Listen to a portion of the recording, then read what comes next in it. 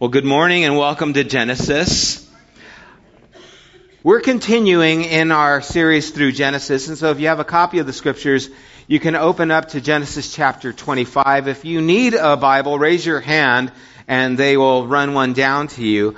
You know, it's real interesting. Last week we looked at Rebekah as she went out and inquired of the Lord, and we talked about meditation, that Isaac went out to meditate, and then we see that Rebekah is essentially doing the same thing. And I actually have received comments from people who have said, this week was a really difficult week, but I put into practice the things we talked about, where I really took time and stilled my heart and came before the Lord in just a time of meditation, and it was really helpful. And it's like, wow, that's great when people actually listen, you know, and actually put into practice the things that we're trying to do, because that is really what's taking place, especially with the book of Genesis.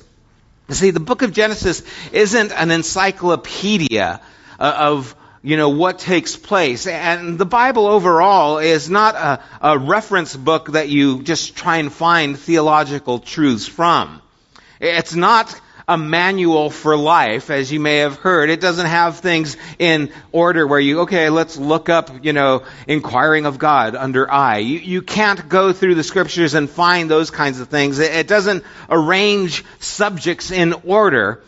What it is mostly stories. And although they contain theological insights and truths and statements, we're supposed to read the stories, not just extract theology from them. We are to actually enter into the story and experience it from the inside. The reason someone tells a story is to draw you into an understanding of what's taking place. And so we're supposed to enter into these stories emotionally with our thoughts so that we understand what is taking place in them.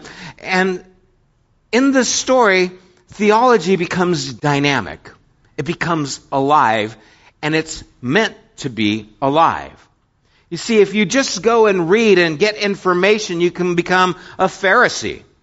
They knew the Scripture, but they didn't know the God of the Scripture. And it would be a shame to go through these stories and just get information without trying to learn what is being stated in these stories. And so now we're continuing in Genesis chapter 25, and we're going to start basically where we left off. We touched on it in verse 23. After Rebekah has inquired of the Lord, in verse 23 it says, "The Lord said to her, 2 nations are in your womb, and 2 peoples from within you will be separated. One people will be stronger than the other, and the older will serve the younger." When the time came for her to give birth, there were twin boys in her womb. The first to come out was red. That's funny. And his whole body was like a hairy garment. He 2 strikes against you. No, if you're red, that's fine. The first ginger right here in Scripture. So they named him Esau. After this, his brother came out with his hand grasping Esau's heel, so he was named Jacob. Isaac was 60 years old when Rebekah gave birth to them. The boys grew up, and Esau became a skillful hunter, a man of the open country, while Jacob was content to stay at home among the tents. Isaac, who had a taste for wild game, loved Esau, but Rebekah loved Jacob. Once when Jacob was cooking some stew, Esau came in from the open country, famished. He said to Jacob, "Quick, let me have some of the red stew. I'm famished." That is why he was also called Edom, which means red. Jacob replied, "First sell me your birthright." "Look, I'm about to die," Esau said. "What good is the birthright to me?" But Jacob said, "Swear to me first." So he swore an oath to him, selling his birthright to Jacob. Then Jacob gave Esau some bread and some lentil stew. He ate and drank, and then got up and left. So Esau despised his birthright. Let's pray together. Father, as we look at this passage and a few others, Lord, may our hearts be receptive to see what you are saying in this story. Lord, may the emotion of these events grip our hearts, and may we be able to process what you are saying through them. And Father, we again set ourselves aside at this time. We give you our attention and we fight off the distractions to hear your voice. And we ask this in Jesus' name. Amen. So this story begins with God revealing to Rebekah that there are going to be twin boys. Remember, she inquired, what is happening to me? Something is unusual about this pregnancy. And so God reveals to her what is going to happen, that she is going to have twin boys. And God reveals that the younger is actually going to be over the older, that the older was going to serve the younger, which was out of sorts for that time. Now, as God reveals these things to her, it's still up to her how things are going to play out. And as the story goes on and we see that the two boys are there, and we see that, Esau is a skillful hunter. He's a man of the open country. His magazine subscriptions would be guns and ammo and fields, and streams. Where Jacob's is, Red Book and Home and Garden. It's just these two dynamics of these two boys. And by the way, Joe and Danya Stewart have entered the Twin Boy Club. Just so you know, she had twins this last week. So congratulations and prayers to them. The Twin Boy Club. And so we see the dynamic of these two boys and their personalities. And picture yourself again in this time. It's a rugged environment. You're living out on the field, out on the land. And so Esau is the man's man. Esau is the guy you look for when you're recruiting for man camp. Jacob you might too, because there's engineering challenges and there's, other things. So there's something for all of us guys there. But Esau is the man's man and Jacob's the mama's boy. And we see that Isaac loves Esau. Rebekah loves Jacob. And so we're starting to see some kind of problems at the very beginning and how they shape the future that's going to be taking place. And so even though there's the two boys, they're each having favorites. And as they move into this story, we see that there is a personality trait that's going to show up actually in all of the people involved in this story. But Esau, right away, Jacob is cooking some stew, and Esau comes from the country famished. He's exhausted, some translations say. Okay, he's been out in the field and he's hungry. Have you ever been hungry where you're just like, man, I'm starving to death? And you're really not. You could probably live a week off of just what's there already, or I might be talking about myself, but he comes in and he's just famished. And he says, quick, there's this urgency, give me some of your stew. Now, you would think if your brother was hungry and he came and asked you for stew, you'd say, okay, sure, help yourself. But not Jacob. Jacob says, first sell me your birthright. Now, what is the birthright? The birthright is what is given to the sons. The oldest son gets the majority. He will get 2/3 of everything that his father owns. The other son will get the remaining part. If there's more sons, it's divided, but the oldest son always gets the majority. He's the one who's going to carry on the family line. You see, the way a family continued and the way a person continued and had in his mind this kind of eternal life would be by carrying it on through his sons. And the eldest son is the guy. He's the man who's going to carry on. So Esau has that. It's his right as the eldest son. And Jacob says, I want your portion. I want you to give me the majority of what you have. And Esau says, well, what good is, having a birthright if I'm going to die? And so Jacob says, swear to me, sell me your birthright. That majority of portion that belongs to you, I want it. And Esau says, okay, and it says that he ate the stew and he regarded little of his birthright. And so what we're starting to see at the very beginning is both character traits, not only of Esau, but also of Jacob. There's no thought of delayed gratification in Esau. He has to have it now. You ever been in that situation? We live in a culture of that situation, right? Infomercials. You ever watch infomercials? You can lose weight and you don't have to change a thing. Hey, all you have to do is take this pill and, the weight just slips off. It's amazing.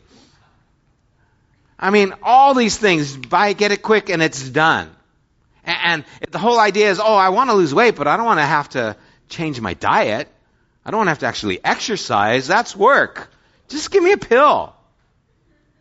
That delayed gratification is just too much work.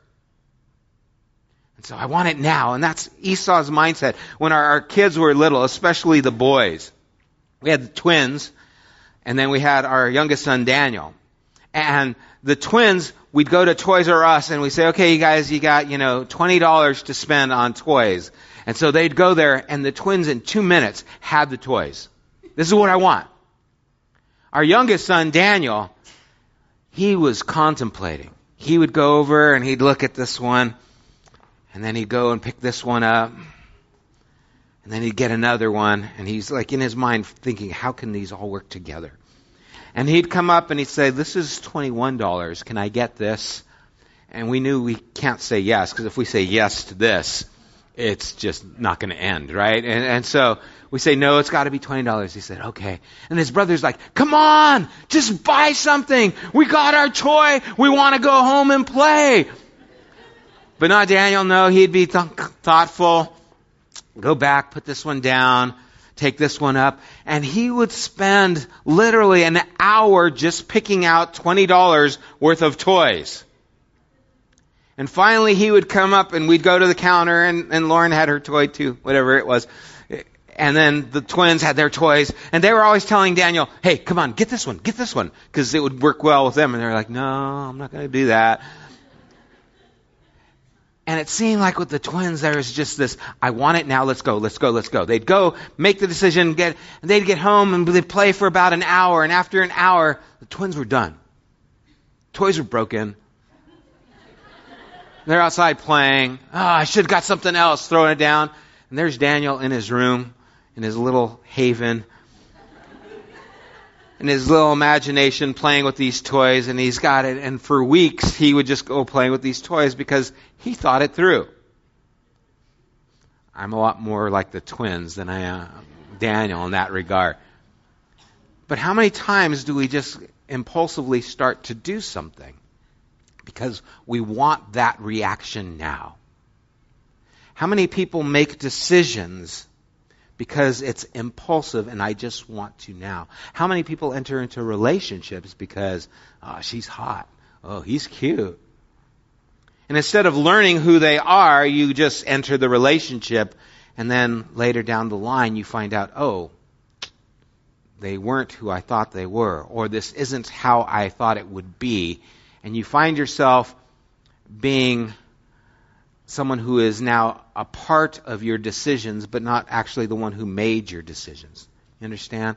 It's like I'm here as a result of what I did, but I didn't think about what I was doing. I didn't think about the long term, because you are today the decisions you made yesterday. Your life today is a result of all those decisions you made. And if you could stop and think about the decisions I make right now will determine the person I will be tomorrow or next year or 5 years from now, then you can actually shape your life.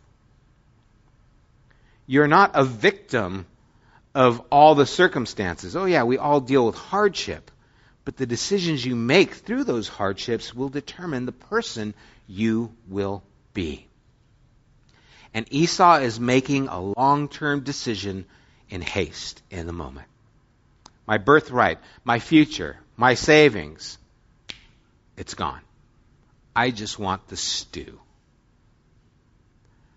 Now, I don't know what the stew tasted like, but it must have been good.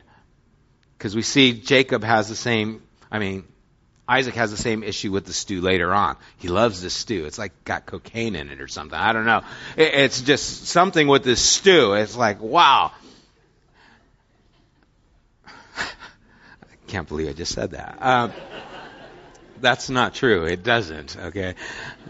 It's not there in Scripture. They like their stew. That was my point. And so we see not only Esau as being someone who is impulsive, we see that Jacob is someone who is conniving, which is what his name, the heel catcher, his name means deceiver. He's out to work things out, and instead of just giving his brother stew, he wants to get something for himself. And he's using his brother for himself. And so the dynamic of their personalities comes out. And, it kind of is comforting to know that there's so much dysfunction in the people in Scripture. It brings comfort to me. Maybe you've got it all together and your family isn't dysfunctional, but I'm thankful that they are. And if you wonder, well, why does God use such dysfunctional people? I can imagine God saying, why don't you give me something else to work with? All right? It's kind of like everyone I know has dysfunction to some degree. And so even in spite of these things, God is at work. And so we're going to continue on in this story because this family has a lot of these kinds of dysfunction. And so going into chapter 26, verse 1, it says, "Now there was a famine in the land, besides the previous famine in Abraham's time, and Isaac went to Abimelech, king of the Philistines in Gerar. The Lord appeared to Isaac and said, 'Do not go down to Egypt. Live in the land where I tell you to live. Stay in this land for a while, and I will be with you and will bless you. For to you and your descendants I will give all these lands, and will confirm the oath I swore to your father Abraham. I will make your descendants as numerous as the stars in the sky, and will give them all these lands, and through your offspring all nations on earth will be blessed. Because Abraham obeyed me and did everything I required of him, keeping my commands, my decrees, and my instructions.' So Isaac stayed in Gerar. When the men of that place asked him about his wife," that's always comforting, "he said, 'She's my sister,' because he was afraid to say, 'She is my wife.' He thought, 'The men of this place might kill me on account of Rebekah, because she is beautiful.' When Isaac had been there a long time, Abimelech, king of the Philistines, looked down from a window and saw Isaac caressing his wife Rebekah. So Abimelech summoned Isaac and said, 'She is really your wife. Why did you say she is my sister?' Isaac answered him, 'Because I thought I might lose my life on account of her.' Then Abimelech said, 'What is this you have done to us? One of the men might have slept with your wife, and you would have brought guilt upon us.' So Abimelech gave orders to all the people, 'Anyone who harms this man or his wife shall surely be put to death.'" Interesting how many times in these stories we see that those who are a part of this covenant that God made are actually showing more dignity than the ones that God made the covenant with. Here is Abimelech saying, "We wouldn't touch her if we knew she was your wife. Why didn't you tell us?" But something drove Isaac. And that something was fear. He was afraid of what would happen to him. And something happens to us when we are afraid. The way we think changes when we are afraid. We have certain parts of our brain that react under certain conditions. When you're focusing, or even like we talked about last week, when you're meditating, when you're thinking on something intently, it uses the frontal lobe of your brain, and so you're able to have that kind of focus. When you're in a panic, you use the rear portion of your brain, and it's kind of a survival mode. It's meant to be there. So if a lion is chasing you, I don't know where you live, but if a lion is chasing you, you don't think, "Oh, look at the butterfly." No, you're running, and your mind just thinks, "Run, go." And you don't mind that you're stepping on glass, and you don't mind that, you cut your leg. You're just thinking survival. And everything else tunes out so that you can focus on survival. And so when fear enters our minds, we go into survival mode.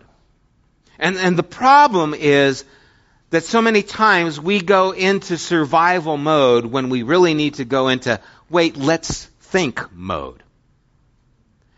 And the problem is when you get used to going into that kind of survival mode, your brain does something. All those neurons that start thinking start making a pattern. It start making a groove in your mind, so to speak, that becomes a memory pattern, that becomes a way of life for you.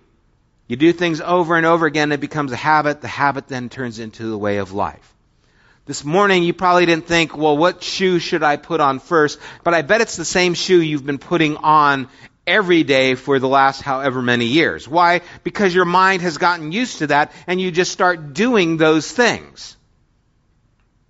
Now, where did Isaac learn this from? From his dad, from Abraham. Abraham had did this twice. Little did Abraham know that he was teaching his son how to live in fear. I wonder how many times we teach our kids how to live in fear because of the decisions we make and the way we do things. How when they see us up against the wall and the situation is pressing in on us, they see us react and panic instead of thoughtfully maybe inquiring of God, praying and seeking after God. Instead, oh no, got to do something. Oh no, we got to do, because the mind just wants to do something. And instead of thinking about it, instead of maybe taking time to inquire and pray about it, we just react. How many kids see us just react instead of being thoughtful? And what are we doing? We're teaching them how to panic. Teaching them how to react. And if we would know today what we're doing and how we live is affecting our children and what's going to be their life tomorrow. I don't know a single parent that doesn't look back and say, I wish I would have done something different. Well, we can start today and doing something different. Start today and thinking how we're going to live. Because as Isaac is going on, following in his father Abraham's suit, we see that the way he starts developing these things and these habits, they don't first of all recognize them as harmful, they recognize them as just survival. And we're just trying to get rid of that feeling of fear. Or maybe it's a feeling of loneliness. Or maybe it's a feeling of regret. You know, there's so many things that we feel. And our immediate reaction is, what can I do to get rid of this feeling? And so our brain finds something to do to get rid of that feeling. Why do you think they call it comfort food? Right? I feel terrible. What? I want to eat. Do you know that sugar activates the same part of your brain that cocaine does? Interesting, huh? I don't know why I'm talking about cocaine a lot today. I don't have an issue, really. But that's why you'll find even heroin addicts or people who are trying to get off, they have a lot of sugar because they find that it starts activating that same part of the brain, and so it's easier for them to deal with it. So what happens when every time you become disheartened, every time the pressure starts to come, you go to the food, you go to the drink, you go to the drug, you go to the person, you go to something because it alleviates that feeling. What you're doing is creating a pattern, and then you're creating the habit, and then you're creating the life. Abraham's afraid, so he reacts. Sarah's not my wife, she's my sister. Isaac sees that. People go, hey, who's that? She's hot. Oh, that's my sister. Why? I'm afraid they're going to kill me. And so instead of thinking, God just promised me He was going to care for me, provide for me, I'm going to find a way out. Okay, this is what I do. And then he goes into this survival mode. And that's how we engage and begin addictive behaviors. Is by impulse thinking. I need to. Why? Because I feel better. Instead of thinking long term, see, the brain naturally repeats actions and it releases these neurochemicals that produce feelings of pleasure. Okay, now I feel better. And then, hour later, oh, my stomach. I shouldn't have had that. I've been on this diet because, I should be able to look down and see my feet. And I thought, I need to do something here. And so on this diet, there's real limits on what you can eat. Basically, nothing. There's no sugar. There's not supposed to be any processed foods. No grains, no pasta, no bread. Can't even have Diet Coke. I've been craving Diet Coke like you wouldn't believe. And I find it's like, why do I crave Diet Coke? Well, it's just my brain says, well, that would be good right now. I'm used to that. And so you have to kind of train your body, but then all of a sudden you start, well, I actually feel better. I haven't had that feeling. And I've eaten good. There's salads, there's meats and things like that, and I've eaten a lot, but I don't have that stuffed feeling. When you eat and you're like, oh, I'm going to die, I'm stuffed. I haven't had that. And so I feel better when I make right choices. But something in me wants one of those ice cream bars that you can get at Costco. They're dipped in chocolate, dark chocolate, and then they're dipped in caramel. And then they're dipped in dark chocolate again. And I think about it. I am now. And sometimes when you're just like, man, things are crazy. Man, I wish I had ice cream right now. Why am I thinking that? Because that's what I would go to. And so what would happen if we started retraining our minds when we're afraid? Instead of going to whatever. We decide, no, I'm going to make a conscious effort and I'm going to go to the Lord. I'm going to put my focus on Him. I'm going to take time and bring these situations, even as we spoke about last week, I'm going to inquire of God what I should do. Instead, we react and we give in to these things. Abraham taught his son how to be afraid.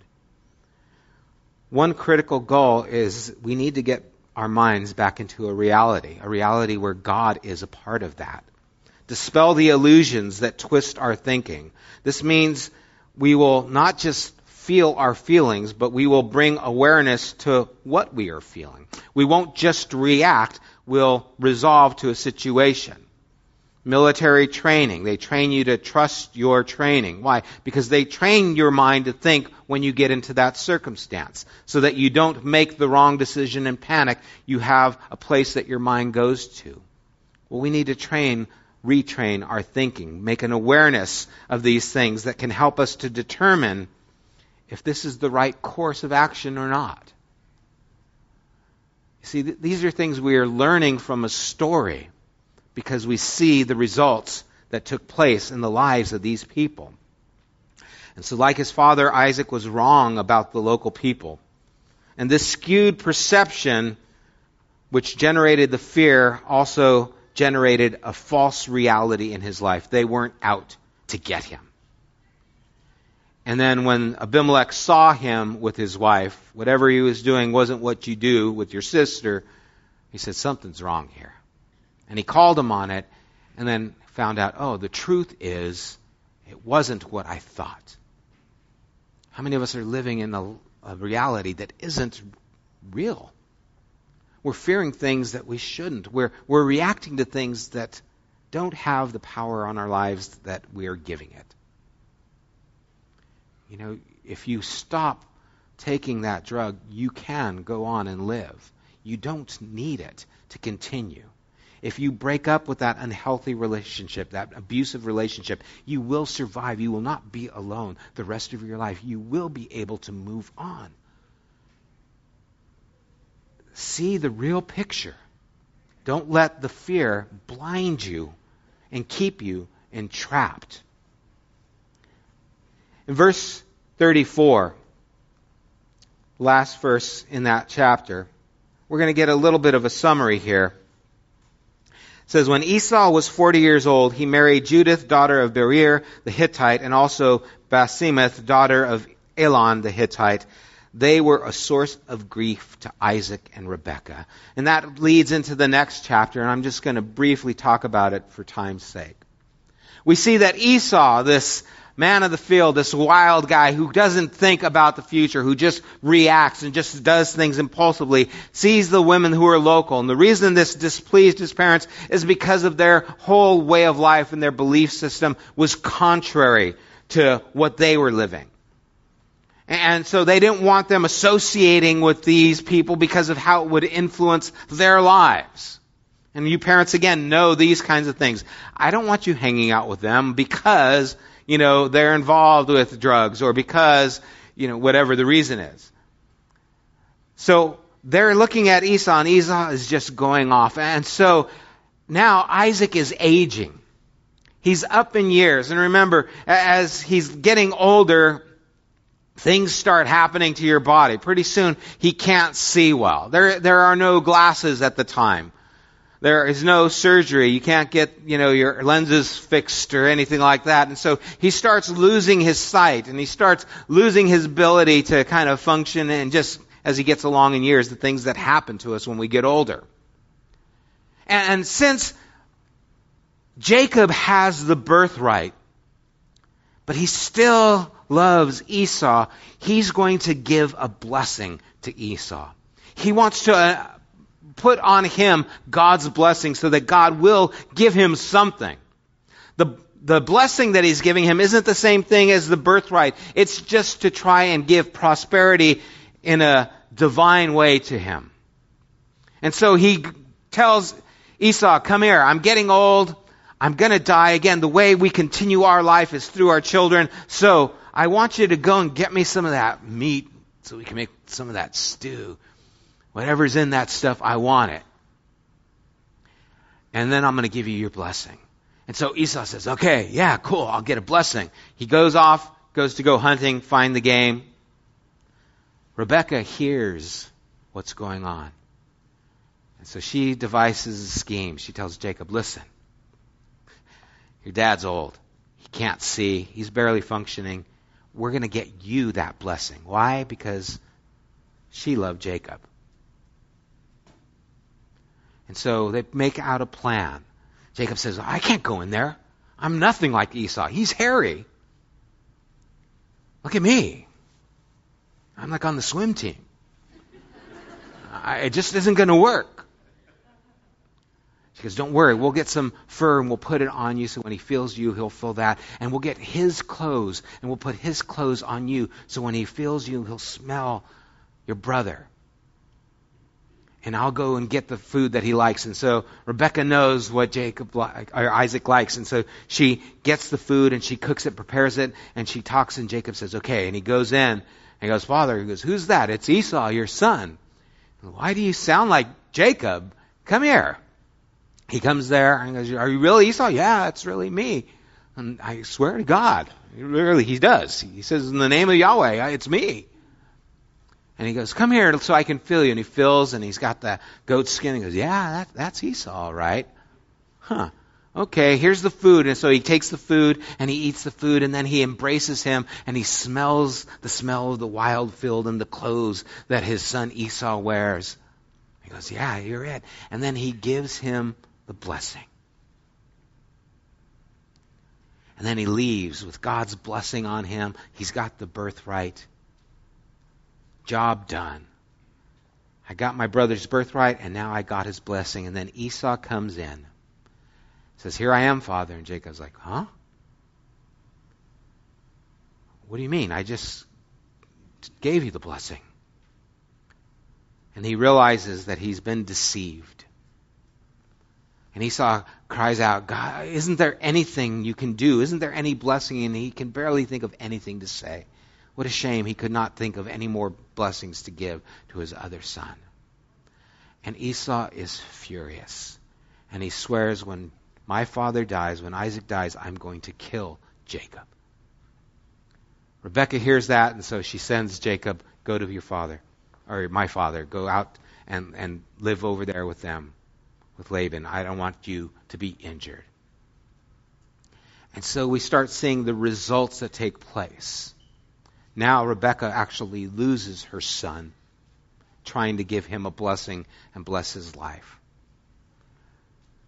Isaac has caused friction between his children, wanting to give a blessing to one and despising the other. We see a family that's fragmented. And more than that, do you realize that Jacob, 10 of his children, would actually use clothing to deceive him in his life when his brothers sell Joseph into slavery? The thing he used to deceive his father was going to be used against him to deceive him. We don't realize the consequences of our actions and the things that we do. And as these things go on, and as Jacob goes on, he realizes that he wins something, but he loses everything. He might have gotten something, but he really lost a lot. God has given us what we need to do His will. He's given us the senses, the ability, the reason, the mind. He's given us the body, the energy to do the things that He would desire for us to do. He's created us, enabled us to do those things. He's given us enough wisdom, but He hasn't given us all the answers. He's given us enough strength, but not for every accomplishment. He's given us enough time, but not for every imagined thought or chore. We just need to remember to renew ourselves in Him each time. Like a person who goes to work and they have a picture of the family there on their desk. It's a reminder why I'm here and spending all these hours at work. It's because I have a life. Well, we are to remember that we have a life with God. And so we need to look at that and remember that so it affects our actions. You see, deceitfulness is not a part of the character of God, and it's not supposed to be our character as well. Impulsive behavior is not patient. It's not supposed to be our characteristics. And when it is, we need to take a time and look at God and say, that's not the characteristic that God wants for my life. And I need to be aware of it so that I can do what I need to do to live the life that God wants us to live. A life that honors Him, a life that is honest, a life that is patient. We need to take that time to dedicate to God whatever it is we're doing in this moment. Constantly putting ourselves in God's hands. This way we can be sure that we won't fail in His purpose for us each day in spite of ourselves. And so in this story of these two boys, we see impulsiveness, we see deceitfulness, we see the parents and they're instigating problems with this, with their own fears, with their own favoritism. And we see that it drives a wedge into the family and splits it apart. So that Jacob leaves his family. So Esau hates his brother. All because of decisions that they made that were wrong. And so there are a lot of lessons to learn from these stories. There are a lot of things that we can see if they apply to us. There are a lot of areas where we can look and say, am I impulsive? Am I not wanting to wait for delayed gratification? Do I want it now and I just want to feed that desire right now and I want to stop that feeling right now and so I disregard my future for the desire I have right now? Is that me? Then I need to look at Esau and what it cost him. Am I a person who manipulates to try and get things my way, and I'll lie just to make myself get what I want and to have things work? Oh yeah, I'm thoughtful, but I'm deceitful. And what happens? What kind of relationships do you have when you're a deceitful person? How close are you going to be to someone when you are constantly being deceptive? And it ends up driving the family apart and driving them away. And how important is it for us who are parents to live lives that our kids can see are genuine,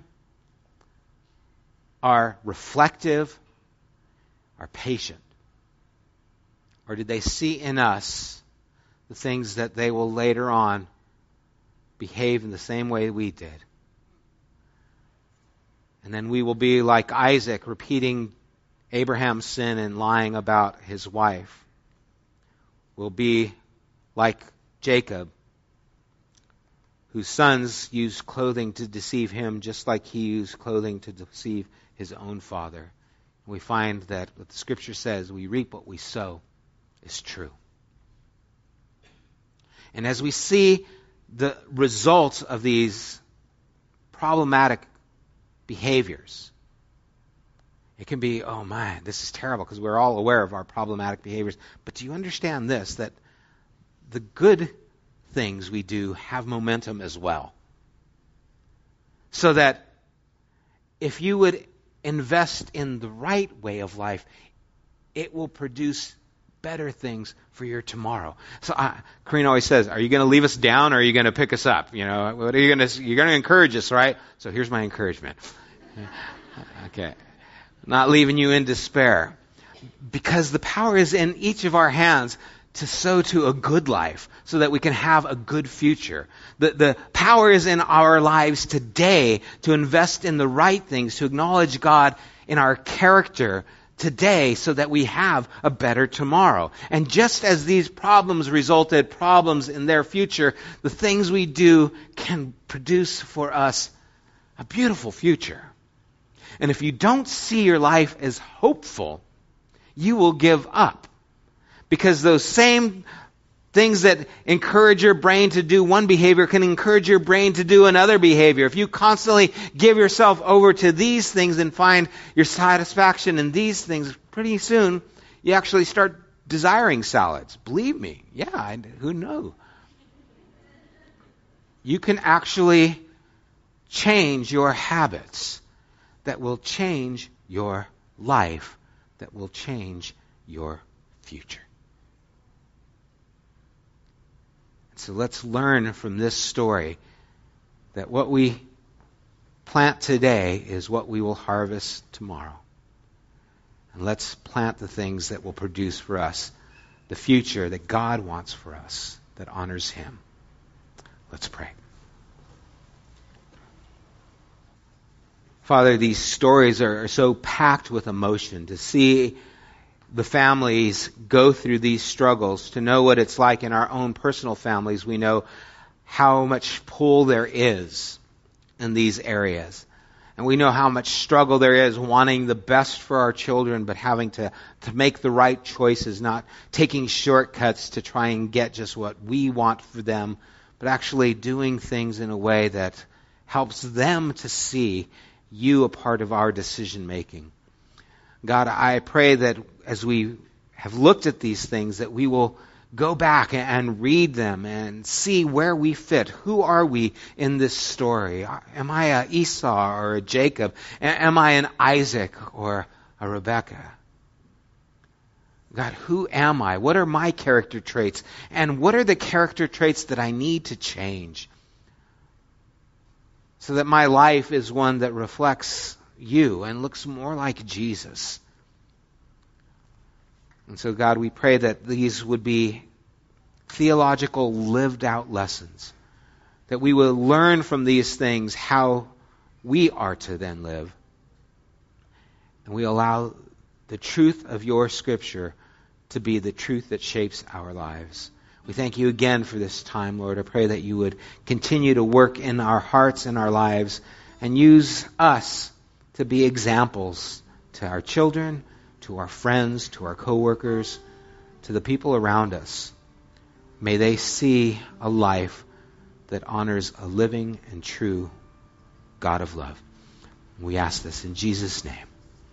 Amen.